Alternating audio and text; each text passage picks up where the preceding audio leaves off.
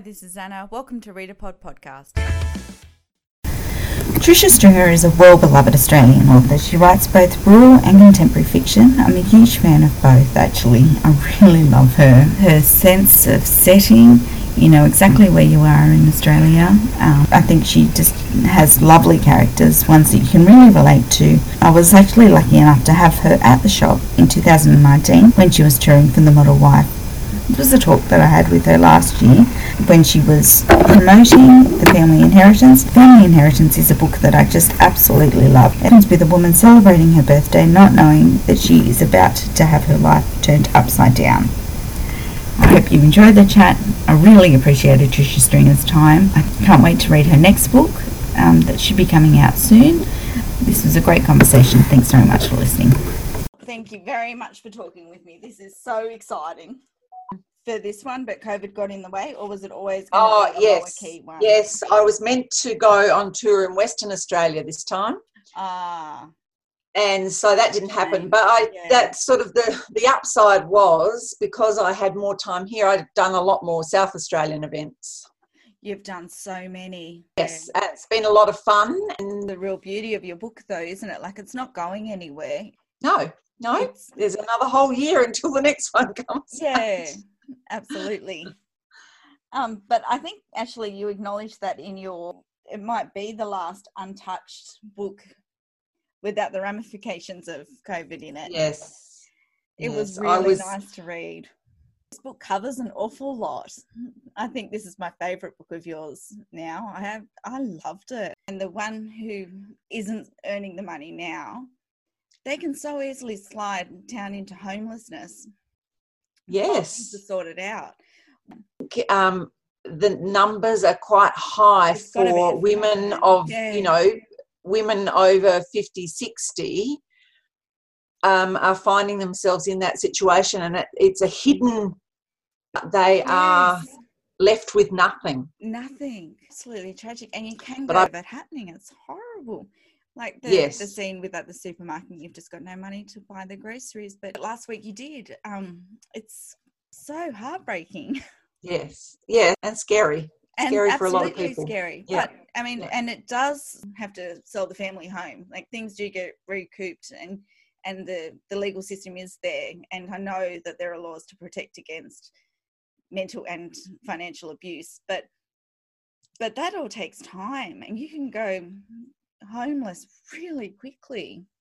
Yes, that's right. And also being able to work your way through. I mean, we are lucky that we do have support for people, but to work your way through that when you are already in feeling vulnerable, and displaced and hurt and upset and all of those things, to then deal with the quagmire which is our support system. It's so hard.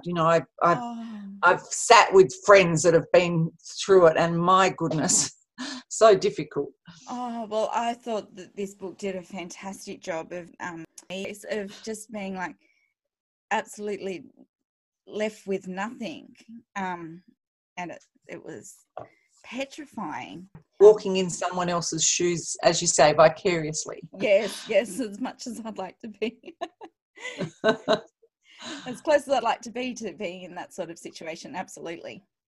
Yeah. And I think that you also shine a fantastic bright light on Hazel, who is the older character in your book. She's so much more than just a grandmother, isn't she? She's a real person with real likes and dislikes, and and I think by going back in her life, like just a few flashbacks to her childhood and growing up years, you understand perhaps a bit more how she's come to be like she is now. 110%. Yes, absolutely. You know her so well. But her marriage was another one that I think that you just shine such a good light on it. It was different times, and the relationship that you go into isn't always the relationship that comes out at the end. Yeah, thank you. Thank you. And I love the pink jelly cakes. Oh, who'd have thought that they've been such a hit? It started out as just a small reference because my dear auntie was one of my big supporters. My mother died many years ago, and she has or had two sisters, and one of those sisters didn't have children of her own, so we, the nieces and nephews, were her family, and she was just so generous and so loving and like a second mum in many ways. Oh, and that's so nice. Of course, her pink jelly cakes were the thing we all loved. I mean, she was a great cook. She cooked all sorts of things. But if there was a party, we'd all say, Auntie, can you bring your pink jelly cakes? And when we'd ask her what the secret was, because hers were dainty, moist, melt in your mouth, just a couple of bites and they were gone and you were looking for the next one, and we always said, make them, oh, they're easy, dear, she'd say. But we never ever had that lesson in how to make them. So I assume that she would have started with the CWA cake cookbook, because of all women of her age growing up in the country, that's probably what she did. So I use that recipe. I'm not sure that they're as good as Auntie's, but I can't wait for your newsletter then. That's perfect. But I reckon there's secret ingredients as well. They are, I think, I don't know where they started, but they're an Australian thing. I'm claiming them as Australian anyway, because friends from overseas don't seem to know what they are, and some city people don't know what they are. So I think they're probably evolved in the country. They're, perhaps a country specialty bakers, or those lovely little craft shops that sell homemade goodies and at street stalls and things like that. Someone's usually got some jelly cakes. Do you have them? No, I had to look them up. There's a new line for you. Yeah, I know. Absolutely. I think that'd fit in with the shop perfectly, actually. I think so.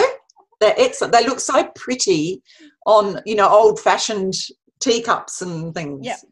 Yep, perfect for our shop, perfect. We work with our little girl who, she's not little, but who has cystic fibrosis, and I thought that it was tackled in your book perfectly as well. Oh, yes, yes. That's come a long way to what was treated, I think, in the past. There's a lot oh, my goodness, yes. There's a lot more longevity, there's a lot more success, but God, it's a horrible disease. Yes, well, it was discovered in our family. It lies dormant until two parents who carry that gene have children, and then, there's a 1 in 4 chance they can have a child with cystic fibrosis.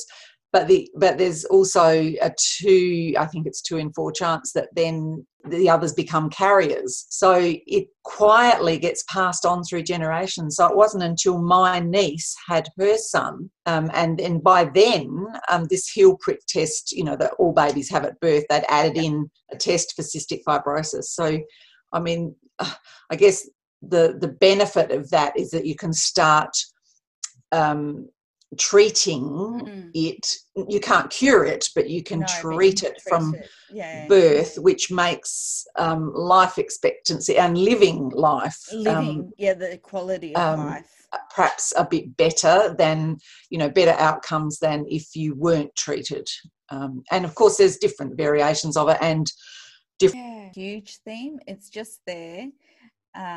Well, it ties in so well with inheritance. People assume when you talk about inheritance, you're talking about money and assets, but we inherit so much more, don't we, from our families and through our genes, through our genetic makeup, we inherit. So it's the title, The Family Inheritance, which my lovely publisher Jo came up with. I couldn't think of a title for this book. Usually I have them in my head as I start writing. I know the title of the book, and this one just would not come to me.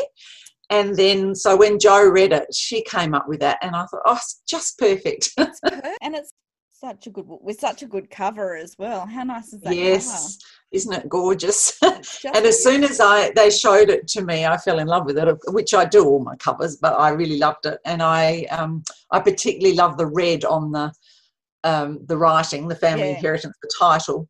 So I found myself a pair of red shoes which became my tour shoes, and I wore shoes. them for every event.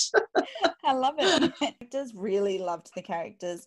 I loved Ian. Oh, it's when I started writing that book, I had no idea that was going to happen. He was just going to be very much a background character, like not really there very much, but he ended up, popping up in all sorts of places, and that's one of the exciting things sometimes, when you're writing a book, is to have a character who you don't expect to have a major role, not that he's got a major role, but, to be in the story, involved in the story far more than you imagined that they would. And so, some characters just sort of seem to reach out and say, hey, I want to say some more. I want to be, do some more. Well, that's good. I'm glad Ian has you in his court. Oh, yeah, absolutely. What are you going to do next? You're on. This book has been subbed.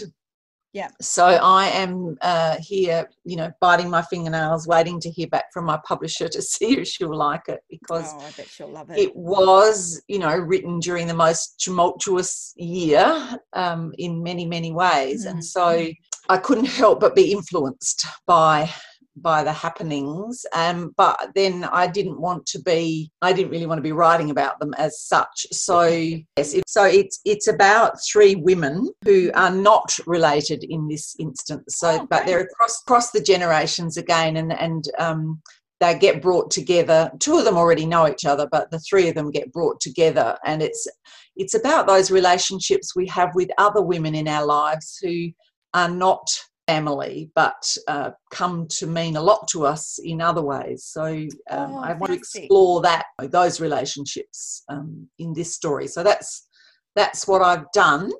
And yes, I am awaiting to see if I missed out the anxiety. I'm so sorry. Oh, no, that's all right. Yes, that sort of led itself, Felicity ending up in the situation that she does. I thought it tied in well with how she might be feeling, and how suddenly that it can affect people when they haven't necessarily experienced it before. So in this case, I drew on my own experience because it's happened to me. And so I thought, once again, it's not just me. There are so many, many people that are affected by anxiety and panic attacks. And so I thought this was a really good way to explore that in the story, and bring it out a bit more into the open, I suppose. Oh. If you've got a broken leg, people can physically see that broken leg, and they go, oh, how are you, and how are you managing, and how, anxiety is often something that we hide, and it's feel differently about it. And when you're actually going through it, it might not be something that you want to. I think sometimes reading a book, I've had feedback from people for different aspects of this story, and without giving any spoilers away, there are some different aspects that people have contacted me and said, oh, I could really relate to such and such because it actually happened to me, or whatever. So I think, once again, the anxiety, hopefully, it might help somebody else who is feeling that way at the time. Absolutely. Oh, and knowing you can survive it. Yes. And you need help, you get help. There's help out there. Yeah, God bless. Well, thank you so much. Thank you. Yeah, and I'm always happy to chat. Okay, so thanks for listening. Please rate, review and subscribe. See you next time on ReadAPod Podcast.